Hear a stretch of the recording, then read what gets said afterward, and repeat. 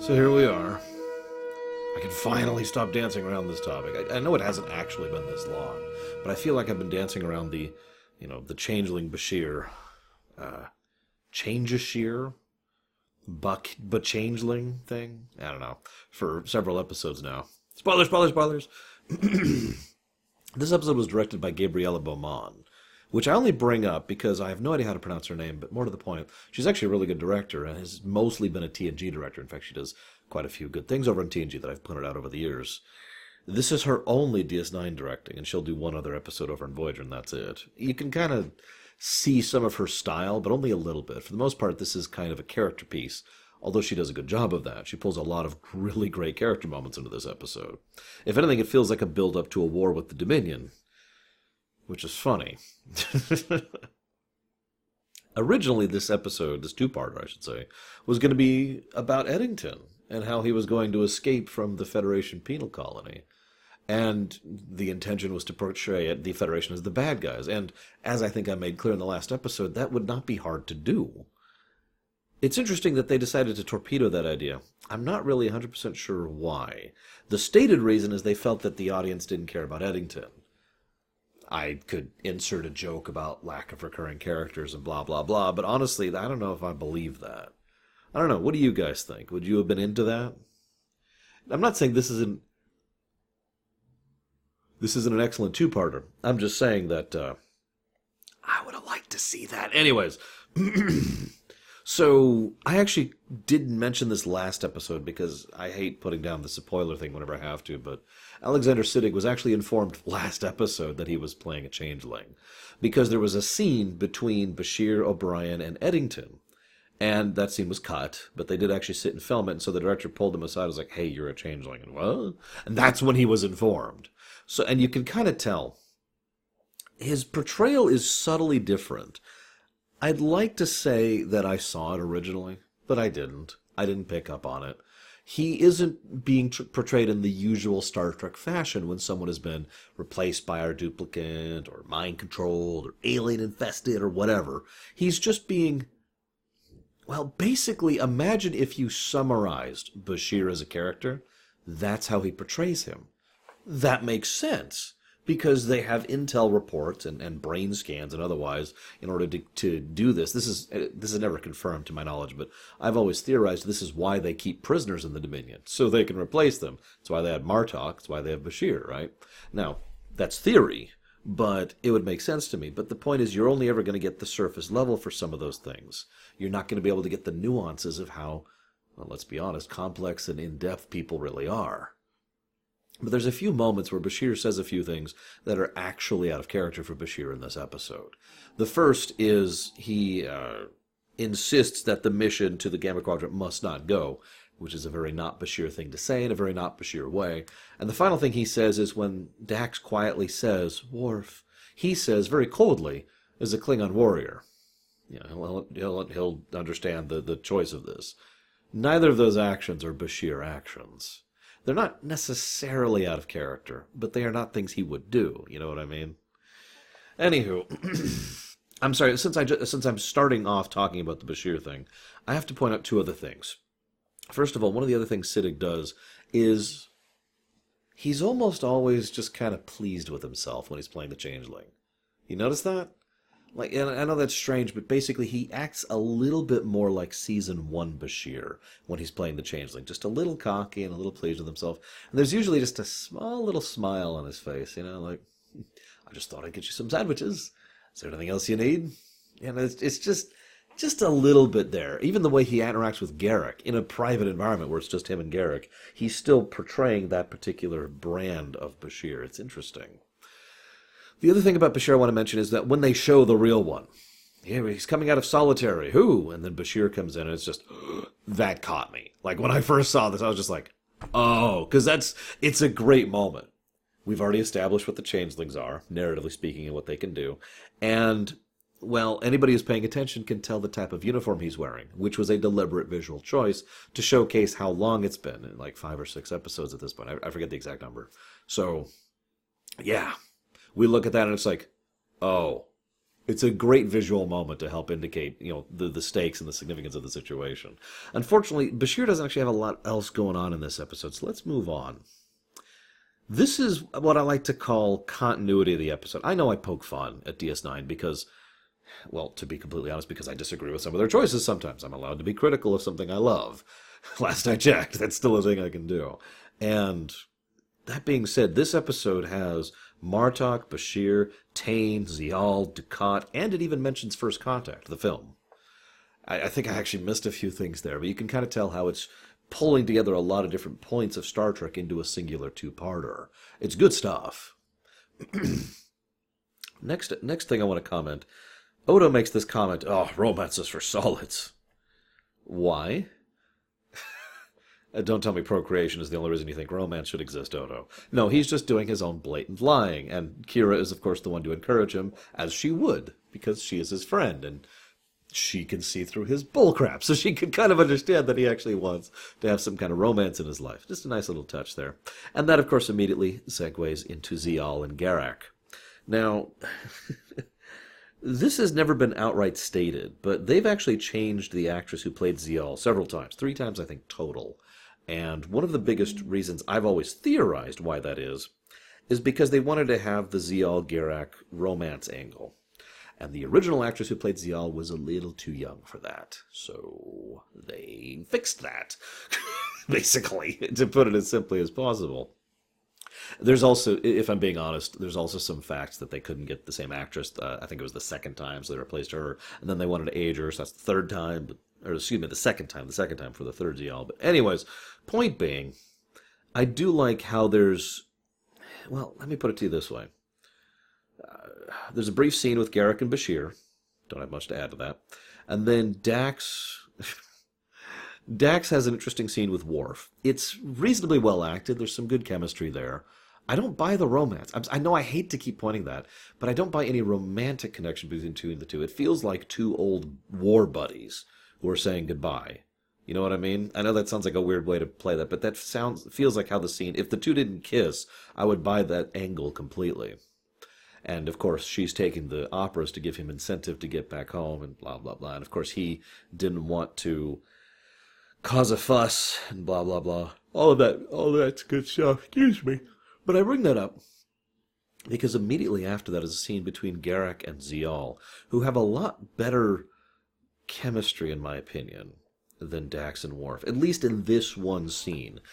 And if I'm being honest, I think a lot of that is on Gabriella Beaumont, who, as I've said before, and over in the TNG stuff, is really great at pulling out performances out of actors. So I think that's at least on her strength. But what I love most is Garak obviously does have some kind of feelings for her. We don't know how much, and he's not the kind of person to be open and honest about it. But when he says, I am an exile, and I am someone who will never get to go home, but when I'm with you, it doesn't seem so bad, is probably the most romantic thing I've heard him say ever. Like, that is a legitimately awesome way to express the idea that you enjoy someone's company. Really. And it's a very Garak way and a very Cardassian way. Actually, I take that back. It's not a very Garak way, because I think it's just the total truth. And, of course, she obviously does have feelings for him in a more romantic sense, but he, of course, is trying to dissuade her. Now, I point that out because the moment Dukat gets involved, he immediately just starts being far more romantically inclined towards her, just to piss Dukat off. That being said, though, one thing I have to point out is how utterly unafraid of Dukat Garak is. Total lack of fear, he's not even trembling the tiniest bit. And I'd like to think that that's because, at least in terms of person, not regards of political power, not regarding personal power, not regarding whether or not Dukat would actually shove him over the edge, but I think that Garak just really feels that he is in every way Dukat's superior. That he is smarter, more adept, more charismatic, etc., right? And he just takes a degree of refuge in that. Even as Dukat is literally threatening to throw him over the ledge, it's just, I am better than you. And he just lets that shine, because he knows how much it pisses Dukat off. Now, Dukat. In this episode, Dukat confronts Kira, and he says some lines, and I want to talk about this, because one of the things the writers wanted was for Dukat to be the bad guy again. Now, I've actually talked about that before because this is not the first time that's come up. But unlike the previous time where they basically just abstractly wanted to make him the bad guy, here I think they approached it from a better angle. Because in these circumstances, Dukat has been alone and fighting his desperate, losing war for some time. Dukat is the kind of person who is used to having resources and is not used to having to make things work. We've discussed this back when he and Kira were on that freighter trying to make things work, and he was just completely, how do I even deal with this? I'm not trying to say this to sympathize with him, really. Because it basically, imagine a rich person who's been rich all their life, and then all of a sudden, money's gone.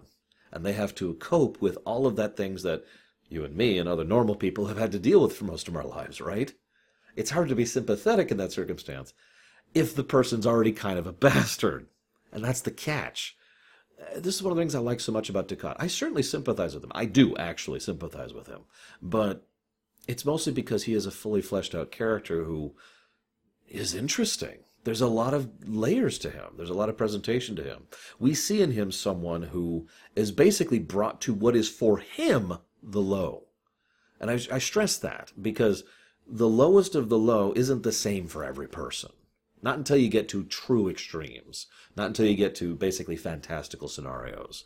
In real life, everyone has something that if you got rid of it, or if you tore it down, or if you exposed them to something of the opposite type, that is as bad as it gets, realistically speaking, for that person. And that's what Dukat's going through. He's got his one ship and his one crew and his one war that he's failing at on all accounts. And he gets back to the station to spend some time with the one and only bright spot in his life. And he finds out that she's flirting with that piece of trash.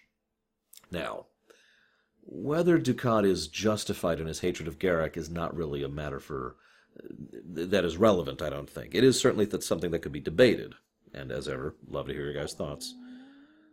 I should just make like a button or something. I just hold up every time I say, I'd love to hear your thoughts. I'm not going to do that. But I love the idea that he comes home to his one refuge, the one thing that makes his life worth continuing living, being worth a damn, and she's with, okay. And he goes to confront Kira. And he's like, hey, we're basically her parents at this point. What's going on? But the problem is he approaches her like a Cardassian, or a typical Cardassian. I should be more clear about that. And so he doesn't approach her and admit his concerns.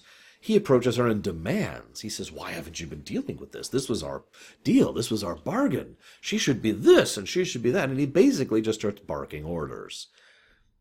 That itself, I think, is actually a little bit of an insight into what's going to happen next episode. Because you'll notice Dukat is a lot more orderly than he has been for the last several episodes. In the many episodes previous to now, he hasn't been like that. But now he is acting as if he's on top again. Now that makes sense. But I point that out because I think that's deliberate. I think that is something that, again, we can point to Beaumont and, of course, the script for saying you should be acting this way because next episode. So Dukat is acting in this particular imperious manner, and that, of course, makes Kira bounce right off of him. She even starts off fairly polite and even nice about it. Look, I don't like Garak. I don't think they should be together, and I think their friendship is a mistake, but it's her choice to make, because that's kind of the way she thinks about these things. And then Dukat just kind of snaps, just a little bit. And I want you to pay attention to that moment. He accuses Kira of orchestrating this. And then he straight up accuses her of betraying him. Now, she, of course, immediately throws up a spiked wall, because she's not dealing with this crap, and I don't blame her. He does go off the handle here. But I point that out because I think this is the beginning. So pay attention to this moment. I would love to know what you guys think, when you think it started. And you know what I'm talking about. It's something that's not going to come up for like 15 more episodes or whatever, but yeah. So I have to have a quick aside. Worf has a line I love, and I have to share it. At the first sign of betrayal, I will kill him. However, I'll make sure to get his body back intact. Anyways, so there is a very brief scene in this episode, I knew this would come up, where Kira mentions, oh my god, the baby recognizes me, because she's visiting everything. Oh my god, whoa. Holy crap, I am so sorry. Ow. I'll try to make a note to edit that out, if I can remember. There's this bit where, there's a scene where Kira comes in, and she's talking with Dax about the baby, and how, oh my gosh, um, he actually recognized me, showing just the tiniest bit of continuity with regards to the child. That's a nice little touch, and I knew I was going to be wrong, that it was going to come up at some point in the future, and here we are. It is a nice character bit. I especially like how she goes and O'Brien's like, how's he doing? And she says, he recognized me. And O'Brien's like, yeah? Just immediate. That's good stuff. I like it. Good character stuff in this episode all around.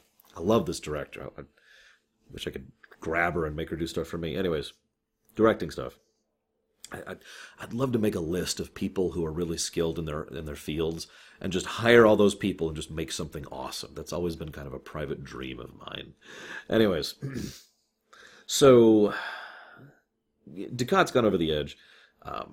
Worf goes there, and they find this place, and it goes to hell. They decide, let's go through the nebula. Now, there's a really great moment. It starts off with Garak basically bouncing off of Worf, because Worf is mostly immune to him. He gives his excuse, lying must be practiced, but Worf's just like, no. Then he decides to give up, because they're getting to Dominion territory. Whether that was the correct call or not is, of course, something that could be debated. There's actually a lot that can be said about what would have happened in Deep Space Nine and Star Trek's universe in general if they had not gone to that nebula. Because this is actually one of those little ripples that's going to have big impacts kind of situations. But what I like most about the simple decision to enter Dominion territory is that Garak convinces him in the perfect way that you would convince Worf, by saying this is the right thing to do. And I stress the way I say that. Garak uses the word honor, but he means, morality. He means internal honor. He has specifically recognized that Worf doesn't care about the external honor, because external honor would not say this is the right thing to do, except under certain circumstances, basically if you were challenged to it, or if it's like, whatever. But in this case, he appeals to Worf's internal honor, his sense of decency, duty, responsibility, and doing the right thing. And thus Worf is willing to acquiesce. At the very least, we can get closer and try, and we'll see what we get. And then they run into the Dominion fleet, which is hiding out in the nebula. Funny thing, I credit that plot point for making so much sense. Of course they were hiding in there. It's a perfect place to hide. It's exactly why the runabout wanted to go through there, right? So, I've been wondering for about 2 seasons, really, what exactly they would do when the Dominion fleet finally starts coming. And I decided to pay careful attention to their specific response. And there's 2 things that they do. The first is they announce that they're screwed because the nearest reinforcements are 2 days away. Yes, I'm once again bringing up the fact that they don't have ships around Deep Space Nine. Come the hell on. At least for once, this is understandable, and I'll cover why in just a moment. The second thing, and I'll give them credit on this, they have been actively looking into methods to deal with the wormhole. Close the pipeline. That makes sense. It's a logical answer. It's a minimum, loss of life, loss of manpower, loss of material situation. It's not a good thing to do, and everyone knows that, but it's better than trying to set up a wall armor, a fleet here, and trying to have a brawl for the station, right? Especially since more fleets can come through later. It's more or less a more permanent solution in its own right? So I'm with that. And I'm glad that they were able to figure out a way to do it without actually collapsing the wormhole in its entirety. Just the entrance. So again, logical, minimum collateral damage. Very Federation. And I like how Kira's obviously upset about this, and for good reason, but it's made very clear. And Sisko pretty much just makes the argument, listen, would you rather have the Prophets and the Dominion, or neither? And she's just like, yeah, okay, you're right. Prophets forgive us.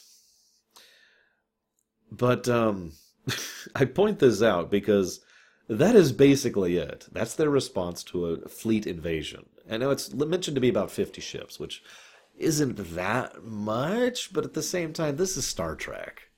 50 ships is a huge fleet by Star Trek standards. In fact, it is the second largest fleet we've ever seen to date in Star Trek history in real life terms. So, yeah, no, this is a big deal. And, well, to be perfectly blunt, 50 ships could do a lot of damage, especially Jem'Hadar ships. So I'm with it. I mentioned I'd explain why I'm willing to give them a little bit of credit on this one, and that's because of the Borg. This episode was supposed to happen basically right after First Contact. Now, there's a little bit of issues with that with regards to the real-life release issue and the star date not being quite correct. But either way, the intent writing this episode was First Contact just happened. And for those of you who don't remember, the beginning of First Contact, which is both simultaneously awesome and awful, I've discussed that before, is, well, most of the Federation battle fleet, like the entire Federation battle fleet, all focusing on damaging this cube and bringing this sucker down, including the Defiant, I feel like pointing out. So it makes a degree of sense if you look at it from that perspective and think, okay, yeah. The Federation the Starfleet in particular, is a little stretched thin right now because that just happened. Now, the actual timeline doesn't line up that neatly, and in fact, I'm actually going to bring up the First Contact thing again in several episodes, but anyways. So, Bashir, oh my god. Ducat's like, we got to get out of here. Why did Ducat leave? I bring this up here because Ducat is the most debated character in all of Deep Space Nine. Ever since the 90s, ever since the convention scene, the mailboard scene, people have debated Ducat. I actually fully expect people to debate Ducat in my own comments section and on my Discord. We have a Star Trek channel just for talking about this stuff. So, by all means, continue to debate him because he's a very dynamic, fleshed out, fully three-dimensional character. And that means you can't really place a single label on him, which is why people debate him. But why did he leave her? Why was he willing to leave her? This will come up in the next episode, and it'll come up about 15 episodes from now. Why? Honest question. I'm going to give my thoughts on that next episode, but I would love to hear your thoughts on it. Or you could save it till next week if you prefer. It's up to you guys, because two-parter. So, there's a really quiet, awesome scene, actually, where we get a lot of information in a very short period of time. Garak goes to Tain. Yes, we're alone. Notice that's one of the first things he says. And he makes a point of showing, just in the off chance that the audience didn't notice, that, yeah, he's not alone. But he says that because that's Cardassian. More to the point, Tain is someone who has been the leader of the Obsidian Order for most of his life, and has had an entire lifetime of service to the state and service to his station. He's the kind of person who basically cannot lower that defense field unless he is actually alone. So, am I alone? Yes, so I can finally speak honestly with you. And Garak basically pleads with him more than once. Please, let me be your son. Just this one time. And we get a lot of implication of the man who basically destroyed his life to live up to the ideal of his father. And ironically, the man whose life was destroyed by his job. Tain has always been the head of the Obsidian Order first, and everything else second. And we've seen this before, and this definitely comes in this way. Because even in the end, he can't actually bring himself to say this. Now, it's worth noting that the original script did actually have him saying, "I love you, son." That was then changed by, I think, Ira Stephen Bear. I like, for one of the rare instances, I'm with Ira Stephen Bear on this one. I think the new version works way better. Because it's all about even... Tain could never allow himself the weakness of a son that he loves, because that is a vulnerability point. And when you are at that level of governmental or political or economic or intelligence agency, when you are at that severe of a level where you really do have to be that paranoid and that afraid, you can't afford weaknesses, any weaknesses. But we get the implication in that final confrontation that he wanted that weakness, that he wanted to just have his son that he loved. I think he did love him. Really, I do. And I think that in those final moments was as close as he ever got to allowing himself to express that externally. I was very proud of you that day. And then he dies. And then Garak gets up, and in his wonderfully Garak sort of way says, "Well, my business is done. Let's get the hell out of here." And then the episode concludes with the Bashirling, or the Change Ashir. Which one do you prefer? Having sabotaged the graviton array, making it so the wormhole opens nice and wide, larger, actually, than usual, and a Dominion fleet comes through. That should be fun. We'll see how that one turns out next time.